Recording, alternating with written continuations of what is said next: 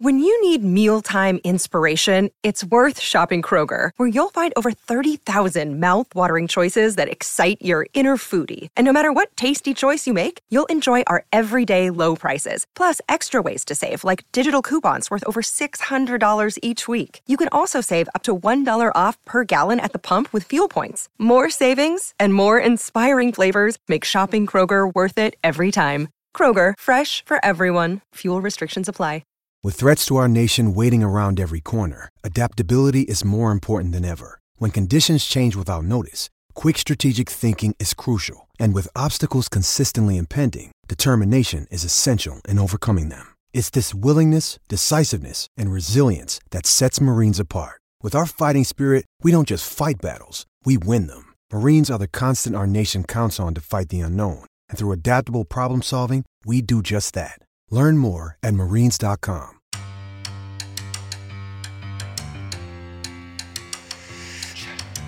Welcome to the Tell It Avs It Is podcast, your home for everything Colorado Avalanche on the Hockey Podcast Network.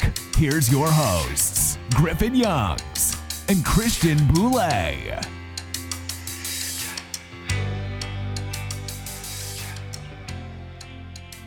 Hello, everybody. Welcome back to another edition of the Tell It Avs It Is podcast on the Hockey Podcast Network. I'm Griffin Youngs, joined by Christian Boulay, as always. Two more Avs games in the books as the season begins to wind down. The Avs lose 5-2 to the LA Kings, but beat the Arizona Coyotes 4-3 in overtime to finish their homestand with a salvaged record, at very least, before they hit the road to play teams in the East. I think we're starting to reach the point in the season where it's a little frustrating seeing some of the inconsistency with this team, especially in a game like LA, but they took care of business against Arizona at the very least. Christian, what'd you make of some of this? Yeah, for those who haven't noticed quite yet, Griffin is battling a cold. He's hockey tough. He's podcasting through it. We're early in the show, but the Avs beat the Arizona Coyotes 3-2, correct? Not 4-3. Correct. Yes. Okay. All right. But you're sick, so it's okay. We won't hold that against you. Now I have an excuse to not know what I'm talking about. Yeah. That's He's why a little foggy. That's why I sound so nasally. And also, before we get started, I have to say, everyone's always talking about I was born in the wrong generation. Dude, it is awesome that you could just get drugs delivered to your door. That is awesome. Just I'm not feeling good. You go on DoorDash, they just drop drugs at your doorstep from a guy named Clark. Man, I'm so glad. Can you imagine what's going to be like in 15 years? You can get alcohol delivered to your door now too. I know you're not much of a drinker, but you can get alcohol delivered to your door now too. Everything can be delivered to your door. Amazon will soon be able to deliver all that stuff. So yeah, that is great stuff, man. I fucking love that too. I think I DoorDash 95% of my meals. It's not even a question. So, but for the Avs, going up back to that, the LA game was, I'm not going to say frustrating, but it was more just maybe we aren't as good as we think we are. Because I think that's kind of what the team thought. They could just go out there and really kind of cruise their way to a victory and not really pay attention to the finer details of it. And we're going to go on a little bit of a change up here and say something nice about the Kings. The Kings are a very good hockey team. They are a good hockey team, and they are a threat in the West. They are. I know we made fun of them all year because their goalies have been terrible, yada, yada, yada, but they're a good team. Yeah, they are the definition, in my opinion, of a dark horse in the West, where no one has talked about them at all. But the way they played against the Avs in this game, this was not the Avs' best performance by any stretch of the imagination. It really also wasn't their worst. They've played much worse games than this. They made a lot of crucial mistakes, but the Kings did a very good job at jumping out to an early lead, dragging this game down into the mud. And again, they took advantage of a lot of the chances that the Avs gave them, but they never really let the Avs back in this game. And a lot of the Kings games that I've watched lately, they do this a lot. They're a very good team. And if they can get Korpisalo to give them some saves of any kind that they have not gotten all season, they're a real dark horse in the Western Conference, especially when it is as wide open as it is right now. mean, if you put them against the Oilers in the first round, everyone's always on the Oilers train when it's talking about who's going to come out of the West. Kings are a good team. They are 4 lines deep. They don't have the superstars that the Avs and the Oilers have or anything like that, but they are a deep team. And whenever we look at them, we're always like, dude, how are the Kings like 1 point back from winning the West right now? It is very realistic that the Kings could be the top seed in the West when the playoffs start. They've been here the whole time. Yeah, they're a good team. Anze Kopitar's sipping from the fountain of youth. So is Drew Doughty. Adrian Kempe is awesome. Like, that dude kicks ass. I really like Adrian Kempe. And then who's that new defenseman they got? Why am I blanking on his name? They said his name like no. The kid who came up from the minors. Oh, Spence? Spence. He's good, man. I like Spence a lot. He is rock solid, but they're just a good, solid team. Like, they remind me of a little bit better version of the Kraken, where it's a team. They're 4 lines deep. I trust the Kings' star power more than the Kraken's star power. Yeah. So they're going to be a tough out. And like you said, I thought the Avs in this game, they started off pretty strong. I mean, they were the aggressor to start the game. I think the shots at one point, it was like 6-0 in that first period. And then Cale Makar has a pinch and it doesn't work out. And the Kings get 2-on-1 and Kempe scores on their first shot of the game. Like, you can't get mad at Cale Makar for jumping up in the play because that's what Avs defensemen do best. This is the risk you take when your defensemen are as active as the Avs are. Yeah, I mean, usually I'd give Cale a pass on this one, but this was a bad pinch, bad read, bad coverage, which is going to happen. Cale Makar is a human being, but I feel like that kind of is this game in a nutshell, where the Avs are playing well, but their big guys make a big mistake. It leads to a key opportunity for the Kings, and they score on their first shot of the game, which really did set the tempo here. And the Kings are a tough team to mount a comeback on. You really cannot be down to these guys. And then Gabe Vilardi sneaks one through Georgiev to make it 2-0 on one that you probably want him to have. But again, damn good shot. It was a perfect shot. There was only one place he could put it, and he put it there. Didn't love the defensive coverage on that. I know that that's like the shot you want a player to take, but still, like, it's a little rough to give up that goal. And once you give up 2 and you're down 2 to this Kings team who's just very solid in the neutral zone and just locks everything up, it was going to be an uphill climb. And that's what it turned out to be. Yeah, I mean, it's frustrating because this team, you can't say they weren't trying, but the attention to detail was not there. And that's kind of been the theme with this team now that we're down to the final 18 games of the season. Like, we're really getting down to the wire. That's really been, I think, my source of frustration is the lack of consistency, because we're not that far removed from the Winnipeg, Calgary, Vegas stretch where this team was playing close to perfect hockey. And then you come into this game against the Kings, which is pretty important game against a playoff team, and it just seemed like the Kings wanted it a little more. The Avs were not playing bad, but the Kings just seemed like they were more into this game, especially late. And the answers that they gave up once the Avs did start to get some momentum just kind of killed anything this game had. You want to know what shows me that the Avs weren't really tuned into the fine details? Just go watch those first 2 power plays by the Avs in the second period. Jesus. Some of the ugliest power play you will see from a team that has Nathan MacKinnon, Mikko Rantanen, and Cale Makar on a power play unit. It was atrocious, the power play. I know that the Avs end up scoring their first goal on the power play technically, but that first unit in all of them was terrible. Yeah, those were some of the worst power plays of the season. In a season where the power play has had its stretches of being absolutely abysmal, they were no threat in this game. How are they still in like the top 12? Because I feel like the power play has not been good in months. The power play early in the season was like 50%. Right. They were scoring on like every single shift. I think it was just literally so good at that point for like the first 10 games that it has carried them so far to this point. But also, sometimes you just have a guy like Nathan MacKinnon where in a game like today, or not today, in that game against the Kings, now I'm getting my timelines mixed up and everything, but in that game against the Kings where he didn't have a good game. He was not very good. It's not to pin that all on him. I don't think any of the stars particularly had a very good game, but you give him a chance and he just walks in and snipes it on you, much like in the Coyotes game that we'll talk about, where he's just that kind of player where even in a game where he's not playing his best, he just has that game-breaking skill. But the power play was abysmal in this game. It didn't even really feel like the Kings had to work too hard for it. No, we couldn't even enter the zone, dude. Like the slingshot, I love the slingshot play, but we're going on like year 5 of it right now, doing it with MacKinnon. So teams know how to stop it. It still works like 50% of the time, but if that's your only play to get entry into the zone, you're kind of fucked.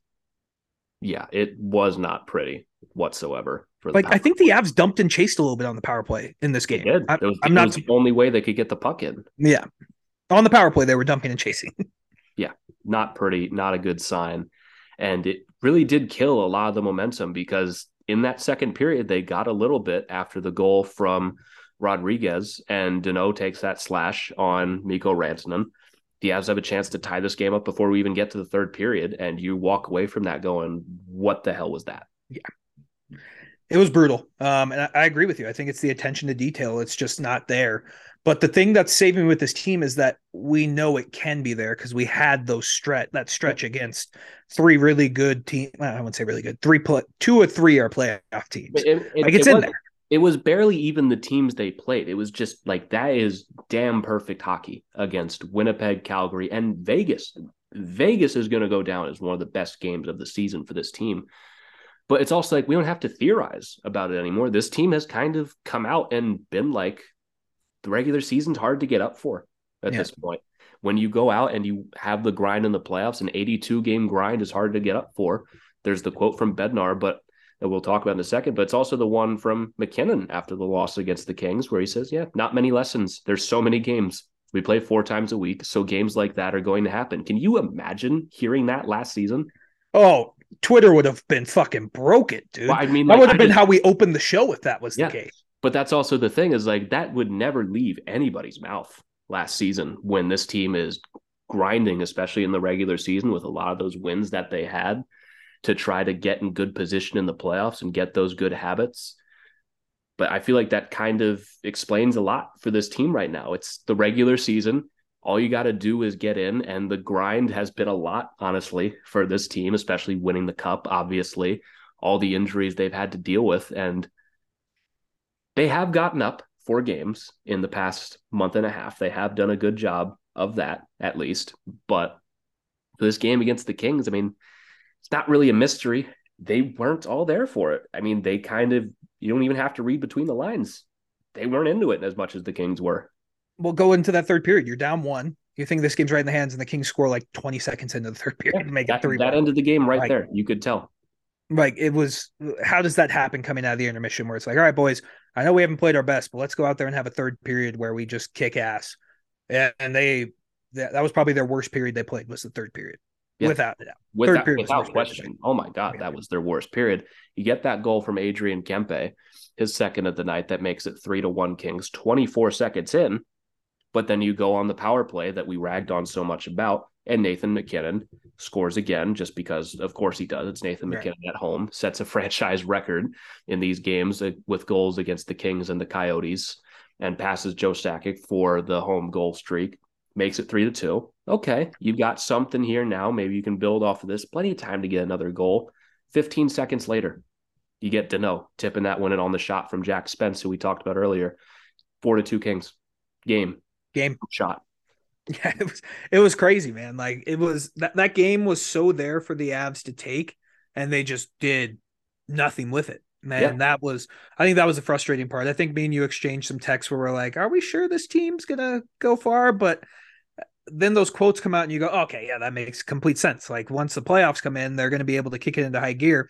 But that is a dangerous fucking game to play. It is a dangerous fucking game. Very dangerous game to play. I mean, we've seen Tampa go on the regular seasons and not be great, but get in and then do real damage in the playoffs.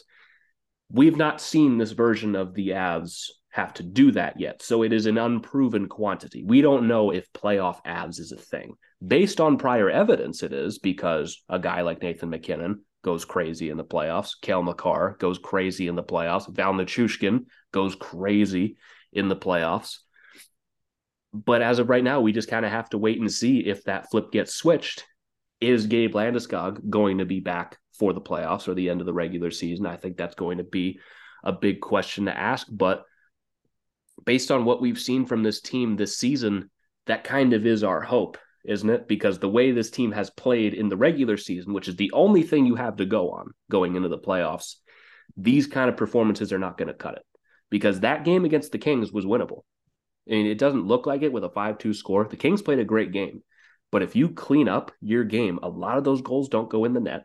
You look at the heat maps of this game. The Kings had a tent and campfire in front of Georgiev. They were just chilling in front of the net. I think 4 of their goals came basically at even strength and right in front of the net. They were unimpeded in that area. And the defensive details for this team were not there from players that we know better than a lot of the decisions that they were making. Cale Makar on that first goal, not a good read, not a good play. Devon Toews doesn't really pick shot or pass on it. Like you want to pick one, not kind of go half and half on the other. He's not helping out Georgiev a lot there. And Georgiev commits to the shot. It's a pass, easy goal kind of thing. Like just the kind of thing like, I know you know better than this. I've seen you make the ridiculous defensive play, the incredibly high IQ play several times this season, the season before, the one before that. Like we all know that you know better than this. Yeah, I think the details are going to come back for them. I really do, because they're too talented not to. But the thing that scares me, and I think scares most Avs fans, is just the fact of they're unproven in this strategy. The past 3 years, they've been on the come up where it's like, hey, we're trying to prove ourselves. And now that you've proved yourselves, what do you do now? And I'm intrigued to see it, because I know the playoffs aren't really locked up, but the Avs are 7 games up in hand ahead of Nashville and Winnipeg. And they have 2 games in hand on both of them. Yeah, this team is going to make the playoffs. Yeah. Like the thought of not making the playoffs is unrealistic. It's not going to happen. This team is in. They're going to make the playoffs, but they're still fighting for a lot more than just making the playoffs. Like Minnesota does not have this problem right now. They are 8-0-2 in their last 10, and they just keep finding ways to win. Dallas is 6-3-1 in their last 10, which is still including the losing streak that they've had in there, and they are finding ways to get the job done. Winnipeg, they're 3-5-2, but they're starting to turn it around a little bit. I mean, the runway's not there anymore. You're going to be in, but you're still in these races and still talking in mid-March. Like it's just, the grind of the regular season. Like, dude, the playoffs are in 4 weeks. Yeah. This is the time where tune-ups are done and you're starting to ramp up for the playoffs, because I believe that they can do it, because they have done it in February. Again, that 3-game stretch, they were on. The details were close to perfect. They've shown they can do it. But now it's just a matter of, are they going to do it in the regular season? And then game 1 of the playoffs, it's like, oh, there we go. That's better. Because right now, if they go up against Minnesota in a playoff series, that's a 7-game series. Yeah, that's a tough series. Like you're not going to have your Nashville and the St. Louis series where you just walk all over them and sweep them because you're just way better than them. It's going to be a tough, hard-fought series. Maybe you do end it in 5, but you're going to have to fight for it every step of the way. And Minnesota, I mean, they're going to be without Kaprizov for probably until the end of the regular season. I'd say the optimistically earliest would be against us, would be his first game back. And maybe that slows their roll a bit, but like that's a team that's paid attention to the details the last couple of games, picked up a lot of really big wins. Their last regulation loss was to us in a game that they should have won, in a game that we definitely got bailed out by goaltending both ways. They're a team that looks good right now and they know they're going to be doing all the right things heading into the playoffs. And now we're just kind of talking about like a playoff switch. I believe they can do it, but we don't know that yet because this team hasn't needed to flip the playoff switch. They've just been that good the last couple of years. Yeah, they've been that good. So my final summary of the Kings game, it was frustrating, but eventually you're going to have to start competing in these games more. It's just the way it has to be. Those type of efforts are not going to win you games against good hockey teams. Yeah. They just aren't. I will say, I mean, there's a guy that I've been a little disappointed in since the trade deadline, and that's been JT Compher. I mean, it's a guy that we kind of trusted to be the guy after the deadline at 2C. He's been pointless since the deadline, which he's been great leading up to it, but I think it's a spot this team has been missing the last couple of games. And they did pick up the win against Arizona, which we'll talk about.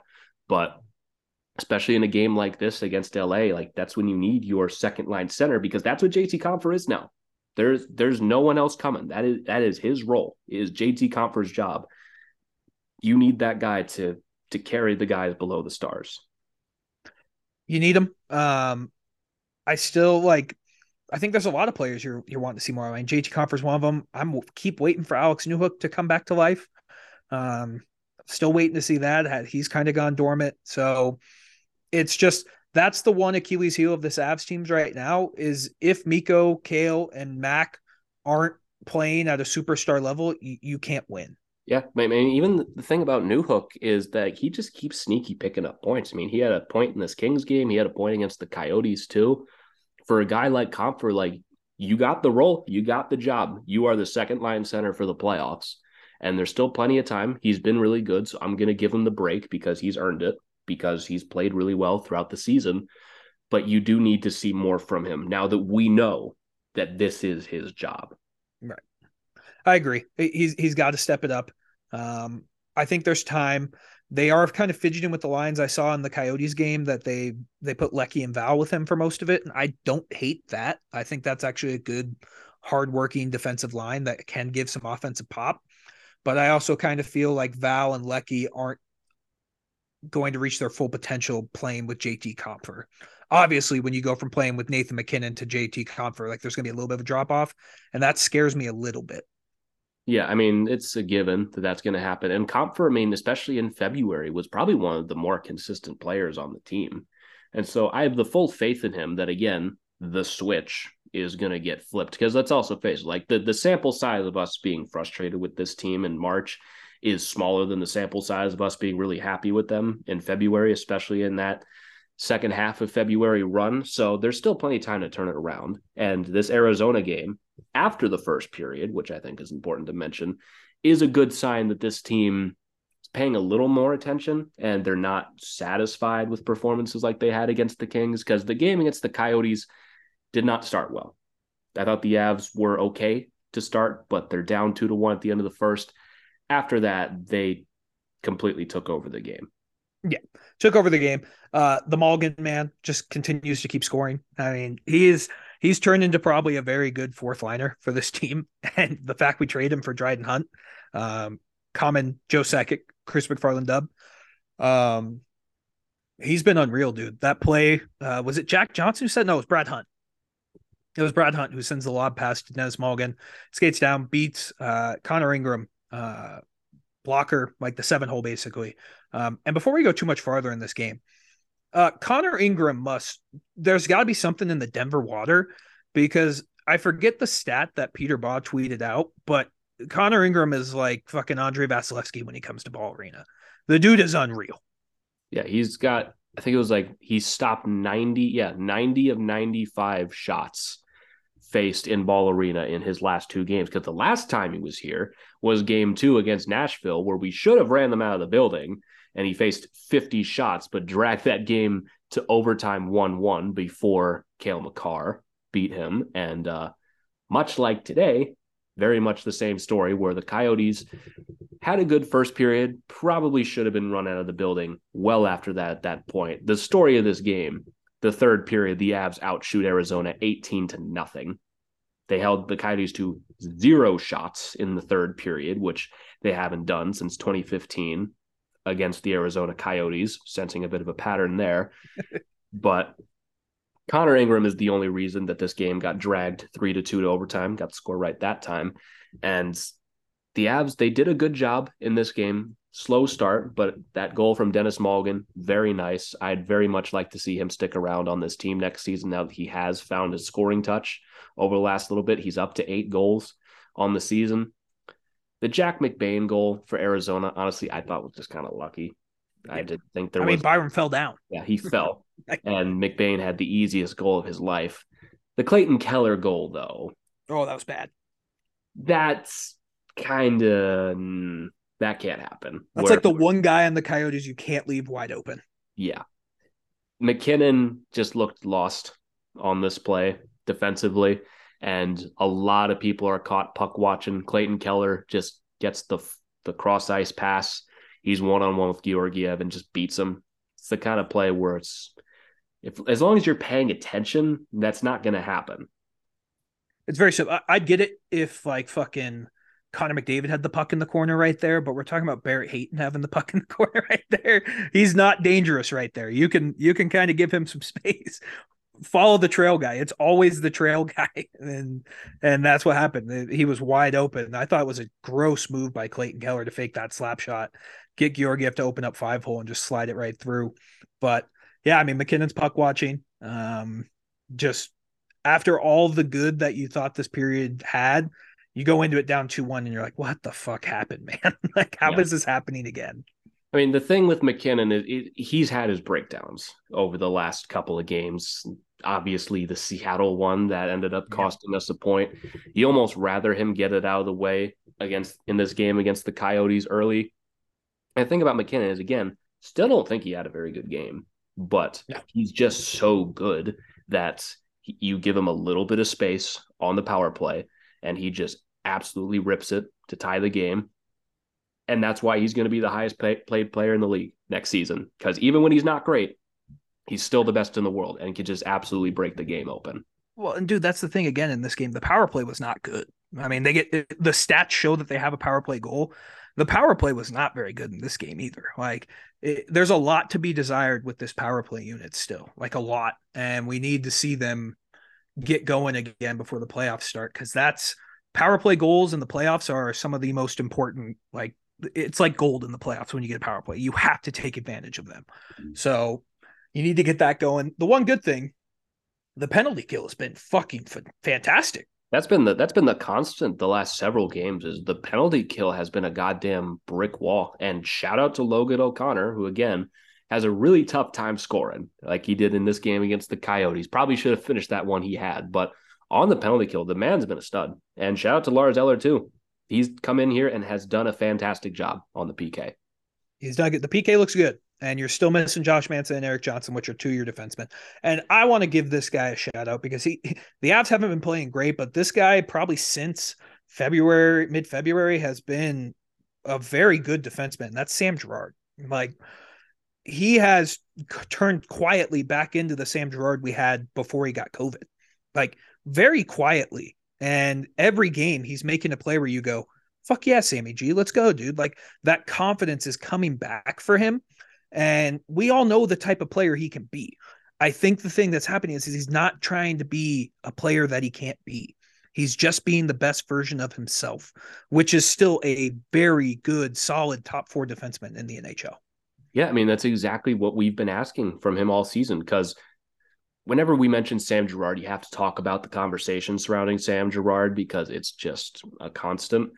But that's been our thing, is as long as he's playing like the player he's supposed to be, then there's really no problem with him. And ever since February, he's been great. And especially in that game against the Kings, he was fantastic. In this game against the Coyotes, I thought he's been even better. And in a season where a lot of defensemen have been inconsistent, like Devon Toews has been shockingly inconsistent the last little while, Sam Girard has been phenomenal. And on the penalty kill, where we've had some gripes with him, he's been brilliant. Like, he's been making great, fantastic clearing plays. He's picking up points, and people are pointing at his plus minus and everything. Like, I'm sorry. Like, I don't know what you want. The eyes tell me a different story than what the stat sheet shows. Even then, you dig into the stats a little bit, and you look at his dangerous chances against are in line with a guy who is on the second pair on an NHL team. Right. It's like, it's not amazing. It's not terrible. but it's also like minus 12. Are we still using that as a bench line for how we Didn't judge? Ryan Graves lead the league in plus minus a couple years ago with the Avs? Right. Wasn't it Jack Johnson last year who had a ridiculous plus minus on this team? Like, it's not a stat you should dig into too much. It does not mean much. Sam Girard, for really the last month, has been brilliant for this team, and he deserves his credit. He does. And it's, if you look at it one way, he's just, if you're still in the camp of trade Sam Girard, he's just driving up his stock right now. Like everyone should be cheering for Sam Girard to play well, because if you want him traded, it's getting better for the trade package. I don't understand trade Girard once the trade deadline's already passed. It literally can't happen right now. So you might as well cheer for him to do well. Yeah. Because it's a win-win for everyone if he plays good hockey. And he's been playing good hockey. We're both in the camp that you only move him if it makes sense to get someone with term and for a similar contract. That's it. So I wanted to give him some credit because he's been quietly very good. He hasn't been scoring goals, but he's putting up points right now.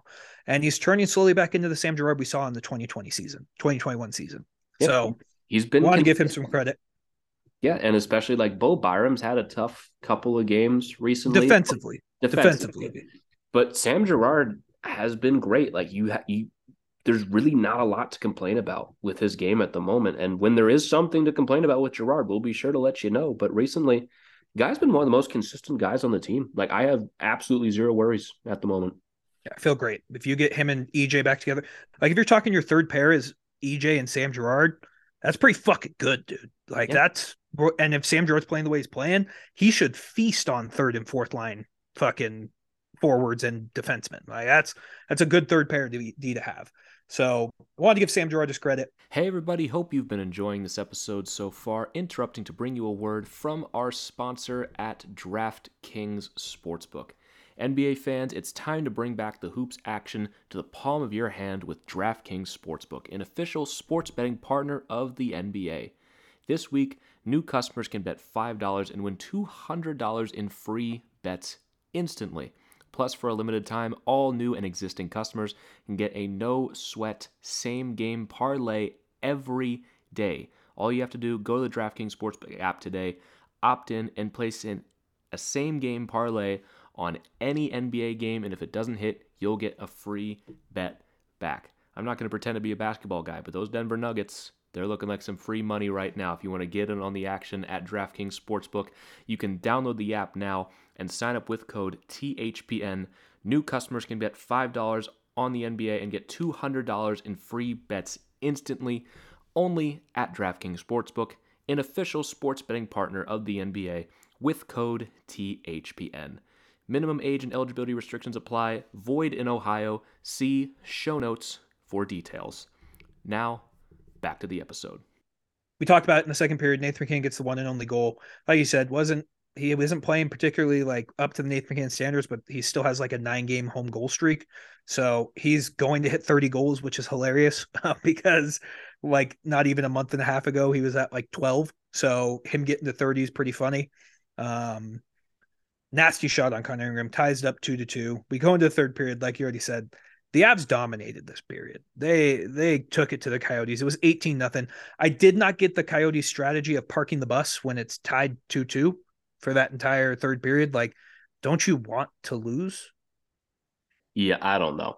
I mean, I just think they genuinely did not have enough talent to keep up with the Avs in this game, and probably a little frustrated with how good Connor Ingram played in this game, because the Avs, they should have walked away with the regulation win. They should have at least scored 3 in this period. I mean, the Coyotes, they literally had nothing. They could not even get the puck in their own zone. The Avs outshot them 32-8 pretty much over the course of the last 2 periods of this game. It was not close whatsoever.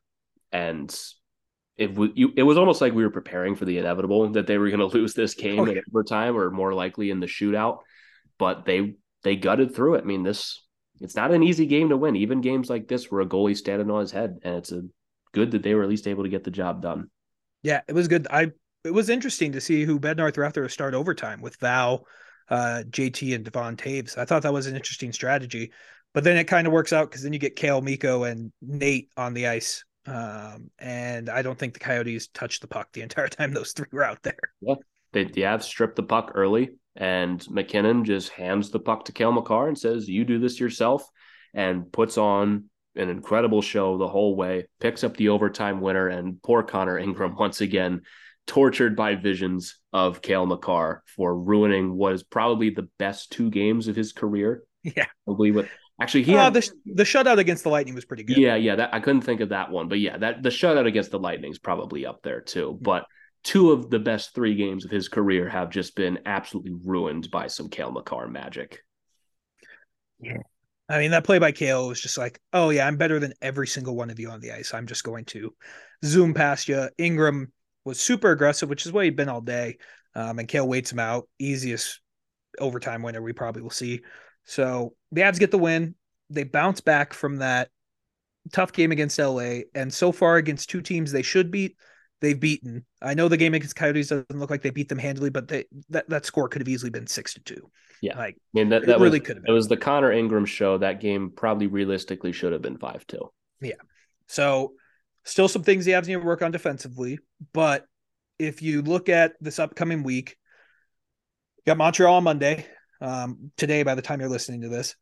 And with Montreal, like you said earlier in the show, they love to play spoiler. They are loving that role.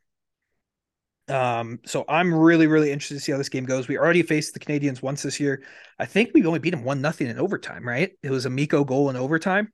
It was overtime. I don't remember if it was 1-0, but I feel like we just always go to OT against the Habs. Yeah.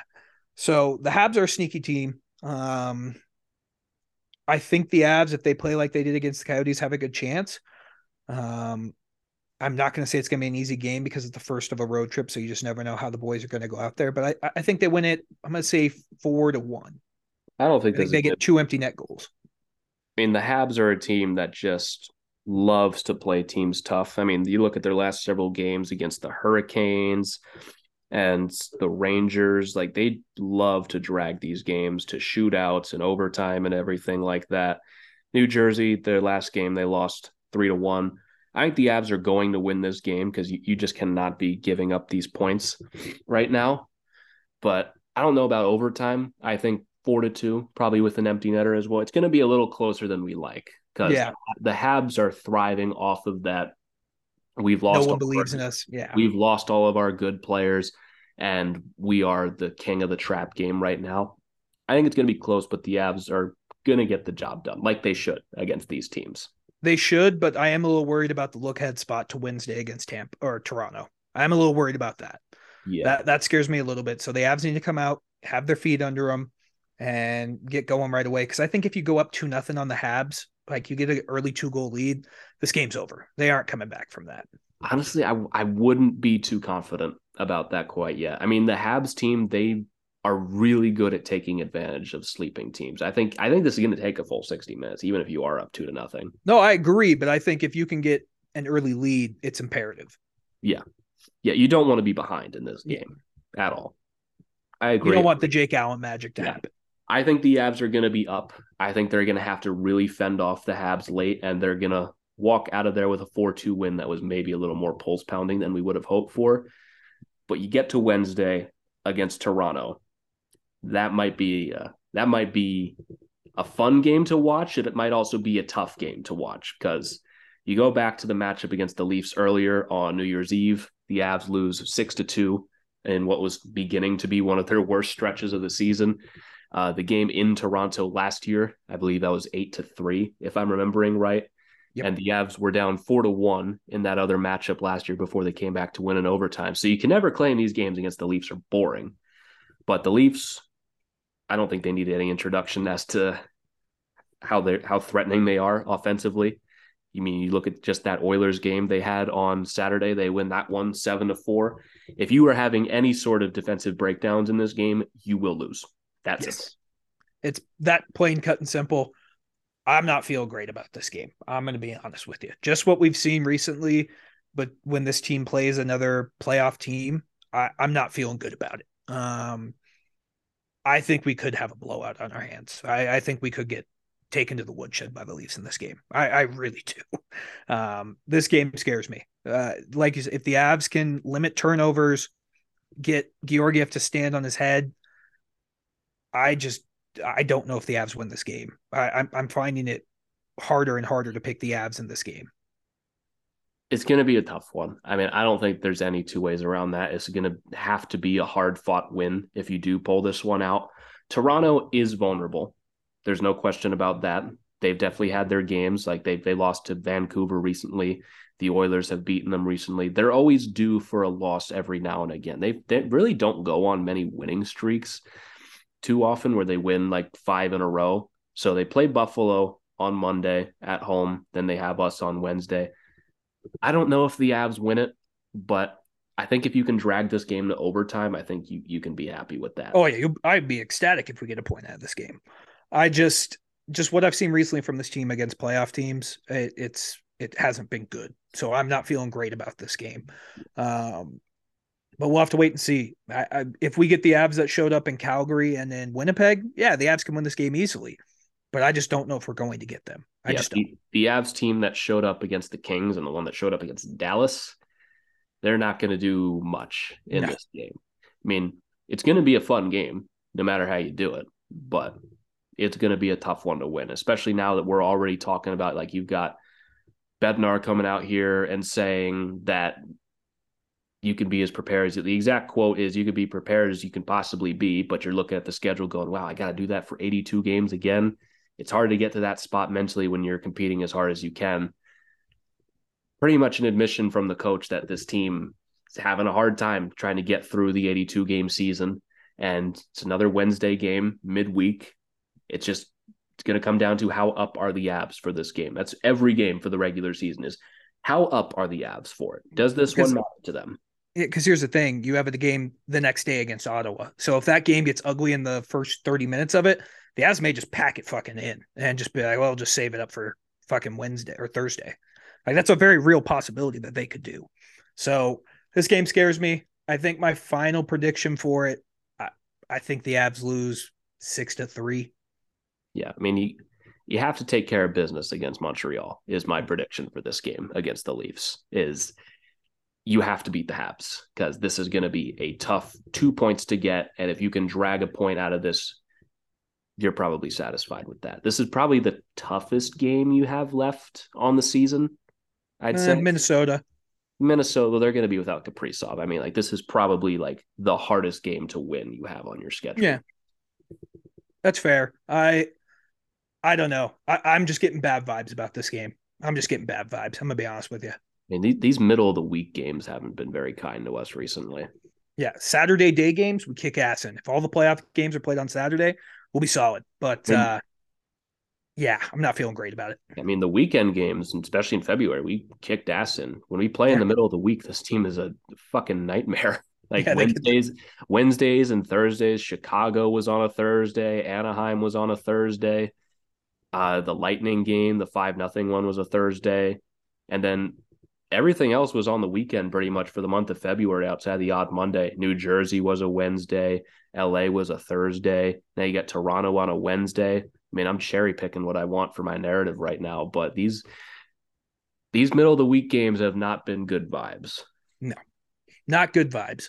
But yeah, I mean, if they can hold on and get a point out of Toronto and then you beat Ottawa and you're talking, you get 5 or 6 points on this road trip, you're feeling pretty damn good. Yeah, you're feeling fine. And then you have Detroit on Saturday for another morning game. Yeah. Here's the thing that cracks me up, though. The Avs will probably lose to the Habs and then beat the Leafs and the Senators. That's just how it'll go. Yeah. Honestly, yeah. That's how it's going to happen. Or they'll lose to the Habs in like a shootout. That's just what's going to happen. And then they'll beat the Leafs and beat the Senators. You'll be like, what the fuck's going on here, man? So it's going to be a fun week. We're going to have a lot of hockey to talk about. I did want to get your thought on this real quick. I don't have a lot of thoughts right now, man. No, you're good. I don't know if you've been tuning into this, but I think it's something I'm keeping a close eye on, and it's related to the hockey world. As many people know, regional sports networks are failing, and they're failing miserably. Like Bally Sports, who I think telecasts like over half the league's games, is filed for bankruptcy. Not good. A not insignificant number of teams. Yeah, a not insignificant number. But what I'm really intrigued. I don't know if you saw this, is what MSG, who carries the Islanders, the Devils, and the Rangers, is doing. They're offering a streaming app for their fans that doesn't get blacked out, and it's a paid fee. And I saw a lot of people complaining that the prices were ridiculous. And I think it was like yearly, it was like $100. And like for monthly, it was like almost $9.99 a month. You're already paying for that if you pay for cable. Like, it looks bad because it's just one lump sum to that. But if you're telling me as an Avs fan, I can get a fucking, like, I have Fubo, so I kind of do have streaming right now with Altitude. But if I just had an Altitude app and I could just pay for a monthly fee and I just could watch any game I wanted to, any place, anywhere, I would do that in a fucking heartbeat. Like, I don't know why the NHL isn't doing this. $100 is a lot of money, though, for like one or two channels at most for a couple of teams. Like, I like the idea, but that price is fucking crazy. It's a lot of money. Don't get me wrong. But I mean, if you're talking to most people in New York, you can't watch any New York games. You don't even fucking live in New York. I mean, I'm considering subscribing to it just because I cannot watch any New York games. I don't live in New York. Why can I not watch New York games? It extends to a very different problem, though, that it should not be like this. Right. We're talking about, my options are I don't have to watch the games, or I have to spend $100 to watch my local games. Not all of the games, local games. You're talking $100 a year for all of the games, every single one. I would do that in a heartbeat. But at the end of the day, it is easier to illegally stream games for free. And that is what the league is pushing people to do. And they're wondering why viewership is down. And this is going to be another thing where you have a big market like the Rangers and the Islanders and the Devils, big markets that are just playoff teams. Yeah, that are not going to pay for that. And they're going to go to nondescript NHL game for free website that I will not mention because I probably shouldn't. And they're just going to watch it on there for free and not pay money, because that's what people are going to do. Streaming services are losing to these right now. Netflix is losing to these. Every time they implement something stupid, people are just going to go, okay, well, I'll go to 321movies.com and watch it for free. And sports fans are doing this now too, where it's like, I can go watch this game for free with an ad blocker. Like, I don't need to do any of this. Yeah, I just think it's a good idea as to solving your problem, because Comcast isn't picking up MSG. They aren't picking up Altitude. I forget which other big TV market they can't watch on. Like, it's hurting the teams and it's hurting the NHL. So I love the idea of starting your own streaming service. That's what I was begging for Altitude to do for the past 3 years before they jumped on Fubo. But if you give fans the option, I think it'll work. I think it's a really good idea. And I think it could save a lot of people's bacon. The best way to save people's bacon is in blackouts. But that's point. That's what it comes down to at the end of the day, is that blackouts should not exist. And that would solve this league's problems tenfold. The first league that is like, yeah, we're just not going to do blackouts anymore is going to see exponential growth. Right. And here's the thing. It doesn't have to be like, you can black out, but like, let's say if you're watching an Avs game, right, and they're on the road against the Coyotes and I'm in Denver, I can only watch the one broadcast of the Avs. They make that the one broadcast that's available on fucking ESPN Plus.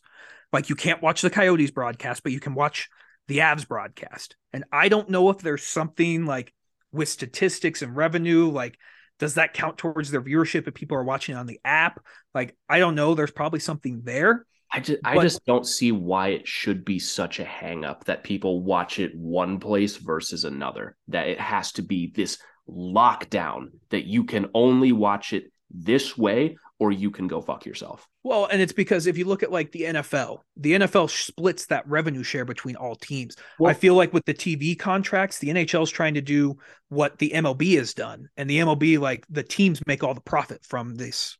The singular team makes all the profit from the regional sports network. Well, what does the NFL do that no other league does? Red Zone. And what is probably one of the most successful ventures that the NFL does? Red Zone, where you're not watching every single game, but you're getting the gist of it. You're seeing every single important thing. And that's why team fans don't really care about blackouts in the NFL, maybe a bit, but watching Red Zone is in my opinion my favorite way to watch football. It's not the same for other sports, right, but it's a great way around blackouts. It's a great way around blackouts. I mean, the easiest fix is obviously get rid of blackouts in the NHL. Just get rid of them. Just give me an option to watch any game that I want to watch. Give me a way that I can have 6 games on at the same time. And me and my ADHD riddled brain will be sitting here entertained for hours. Right. I should be able to watch the Caps in Maryland on ESPN. I should be able to just watch New York teams. Again, don't live in New York, never have, not even really that close to it. But the thing I always go back to is it should not be easier for me as an out-of-state fan to watch the Avs than a fan that lives in Colorado. Right. That does not make any sense. Yeah, it's crazy. So I still think the Avs could do this with altitude. If Kroenke Sports could do this, I think it'd be a really good idea. I'm interested to see how it goes in New York. I think they're kind of being the guinea pigs for everyone. And if it's successful for them, I think you'll see more and more teams do it. But if it's successful, I really think you could see a lot of these Bally Sports teams just paying for their own broadcasts and just cashing in on the app. Yeah. I mean, Bally Sports has been a failure from the get-go. Oh, yeah. It's not just the NHL. It's been every team that they've covered. Basketball, baseball. It's been an abject disaster, however you want to frame it.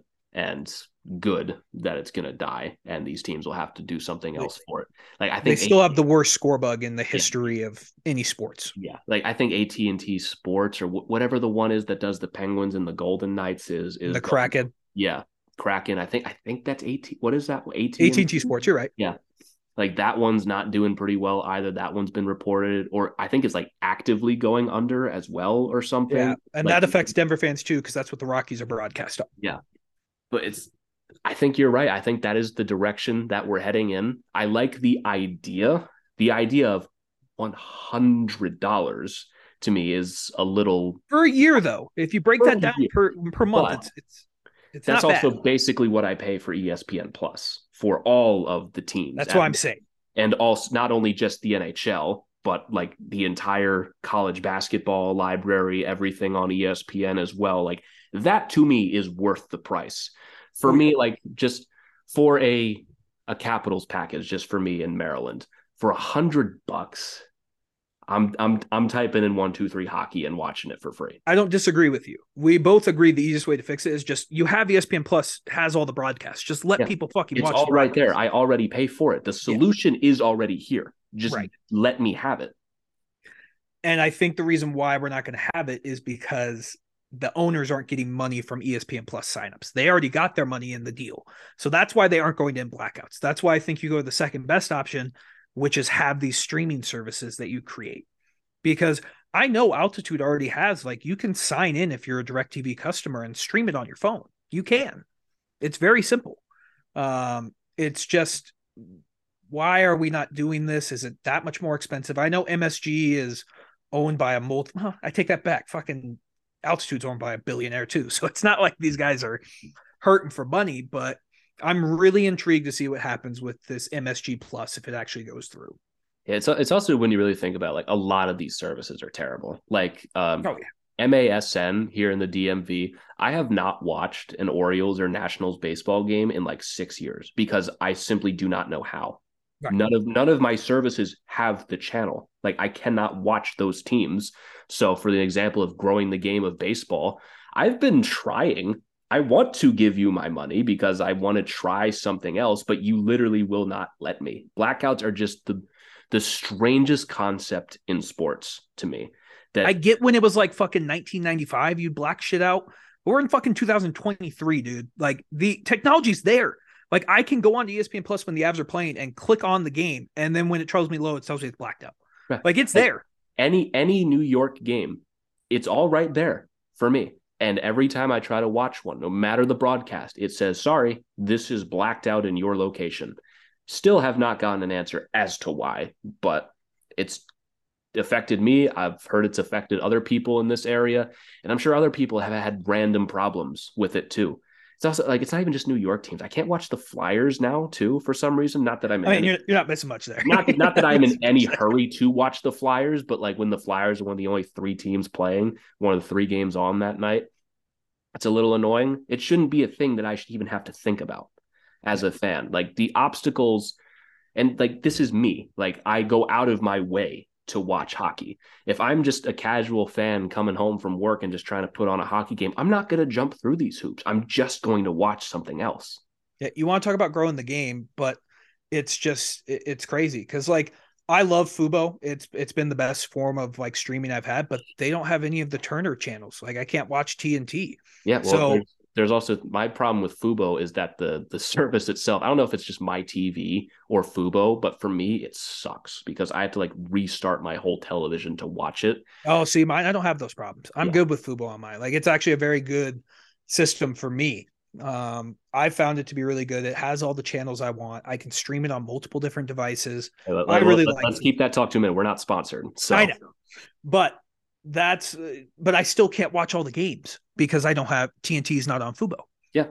So like I have to watch TNT on Sling, which doesn't have my other channels. So like this should not be complicated. And it's exactly what you said. We are hardcore fans. We will go out of our way to find ways to watch a game. But if you're a casual Joe trying to get into hockey, you're not going to jump through these fucking hoops. Like it's just, I didn't watch both the TNT games today and they turned out like, I mean, the Red Wings game was pretty solid. And then the Rangers Penguins game you said was great. I couldn't watch. Yeah. I mean, the Rangers have had a ton of bangers this season. Like their game against Calgary earlier, everyone was like live tweeting it. And I was like, I can't watch this. Yeah. I literally have no option to watch this.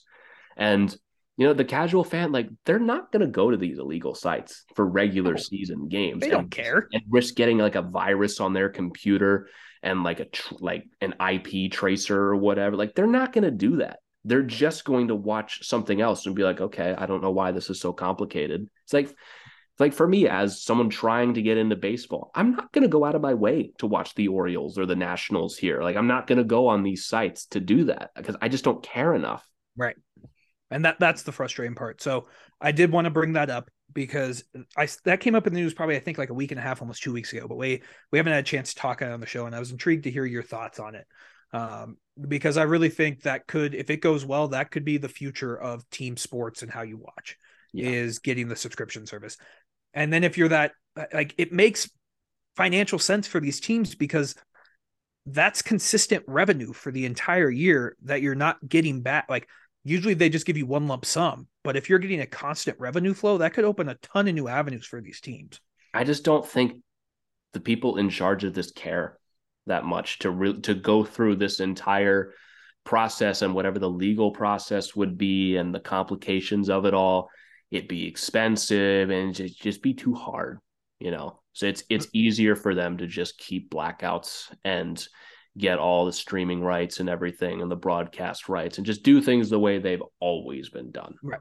No, I mean, I totally get what you're saying, but I'm really intrigued to see how this works because with the Bally Sports crumbling and MSG not being on Comcast now for almost a year, we're going on year 4 with the Avs not being on Comcast out here. Yeah. Like this started my first semester of college and I'm graduating this semester. Right. Like it's been crazy. So I'm intrigued to see, but I did want to bring that up and I thought it was interesting.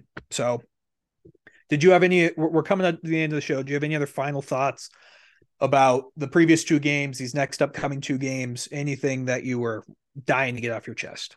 I mean, not dying to get off my chest, but I guess just in general, I mean, I think we just kind of have to wait until the playoffs to see what this team is really going to be.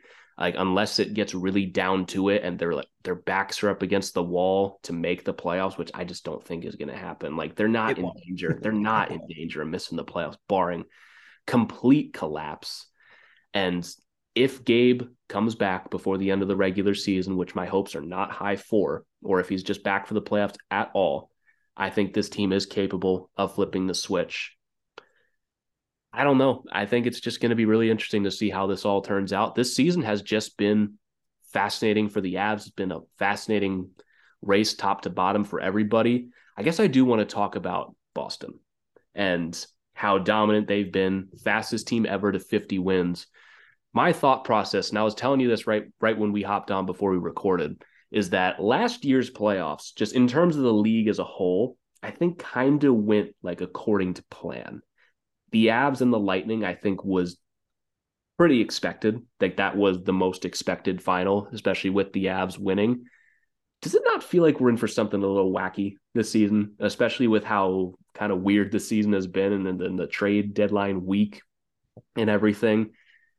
I don't know if I'm so in on Boston right now, just because I just have a feeling like something super weird is going to happen. It's almost like everything's gone too perfect for them this year.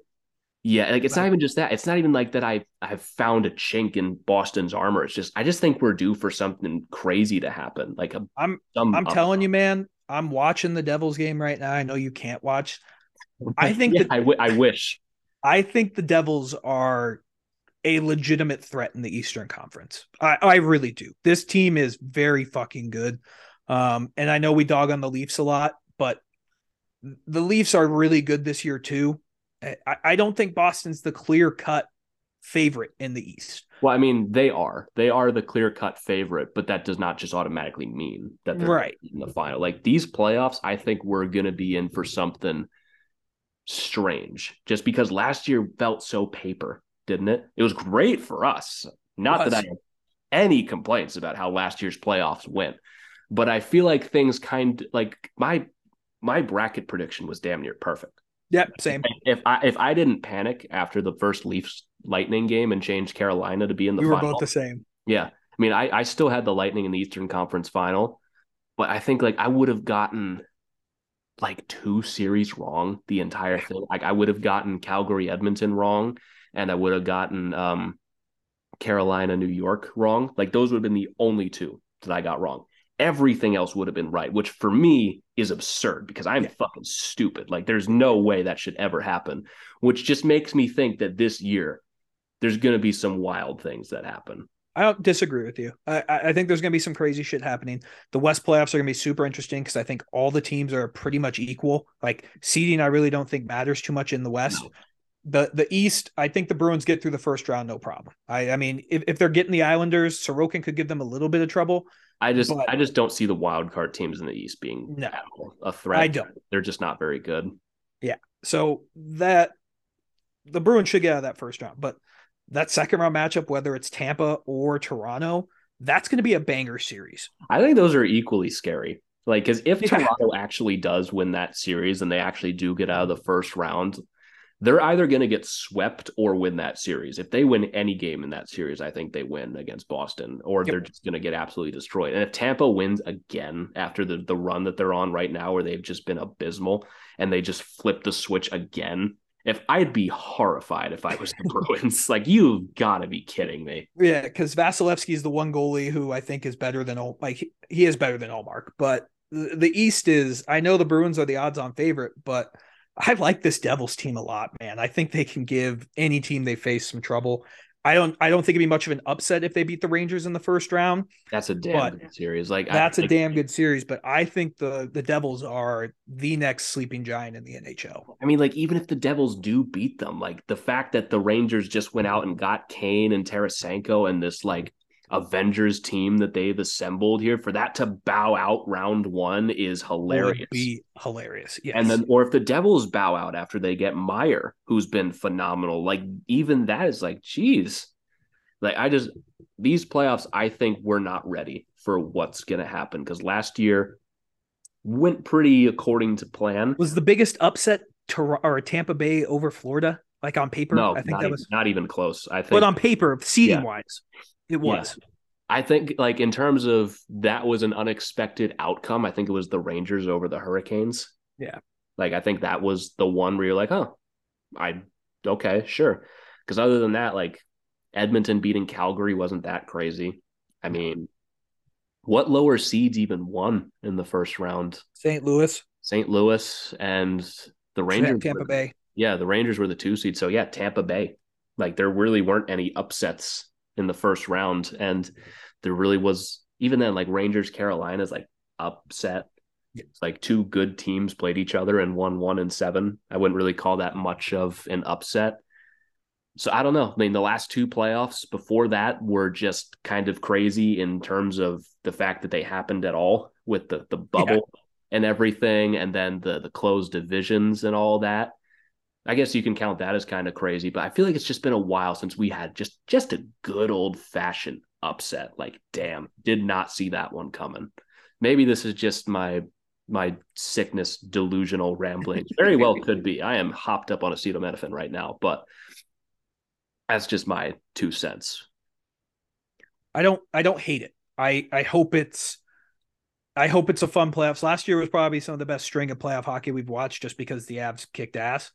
But it's going to be a fun playoffs. The NHL playoffs, there's no playoffs like it. So if you're a new fan and you came on and started listening to us after the Avs won the cup, just get prepared for it again because they are bangers and it is a blast. Yeah, if you're a new fan and you're listening to us, I am so sorry. Yeah, we're not great for it, but we'll get through it a little bit.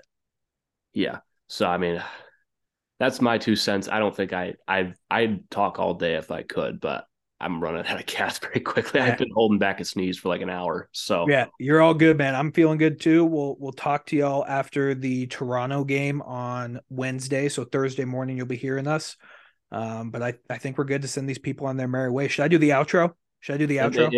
If you want to. Let's see if I got it. Yeah. Let's see if I got it. Hang on, everyone. Buckle up here. Buckle up. I'm being tapped in. I'm like the fucking last man on the bench coming into a blowout basketball game. Thank you all so very much for listening to the show. If you want to follow us on Twitter, you can follow Griffin at GYoungsNHL. At what? Money. We need to make money. Oh, that's right. Yeah. Yeah. Use promo code TELLITAVSITIS at SeatGeek for $20 off your first purchase of $50 or more. We would really appreciate it because that is one of the ways we get paid on the show. You can follow us on Twitter. You can follow Griffin at GYoungsNHL. You can follow me at Christian_Bolay. And you can follow the show at TELLITAVSITIS, which somehow miraculously has over 2,000 followers now. So that's kind of crazy. But we will be back on Thursday with a new episode recapping these two games. But until then, let's go Avs. Nailed it. I fucking nailed that. Outside of the ad, I fucking nailed that. That was great stuff, man. So again, thank you all so very much for tuning in. But until next time, let's go Avs.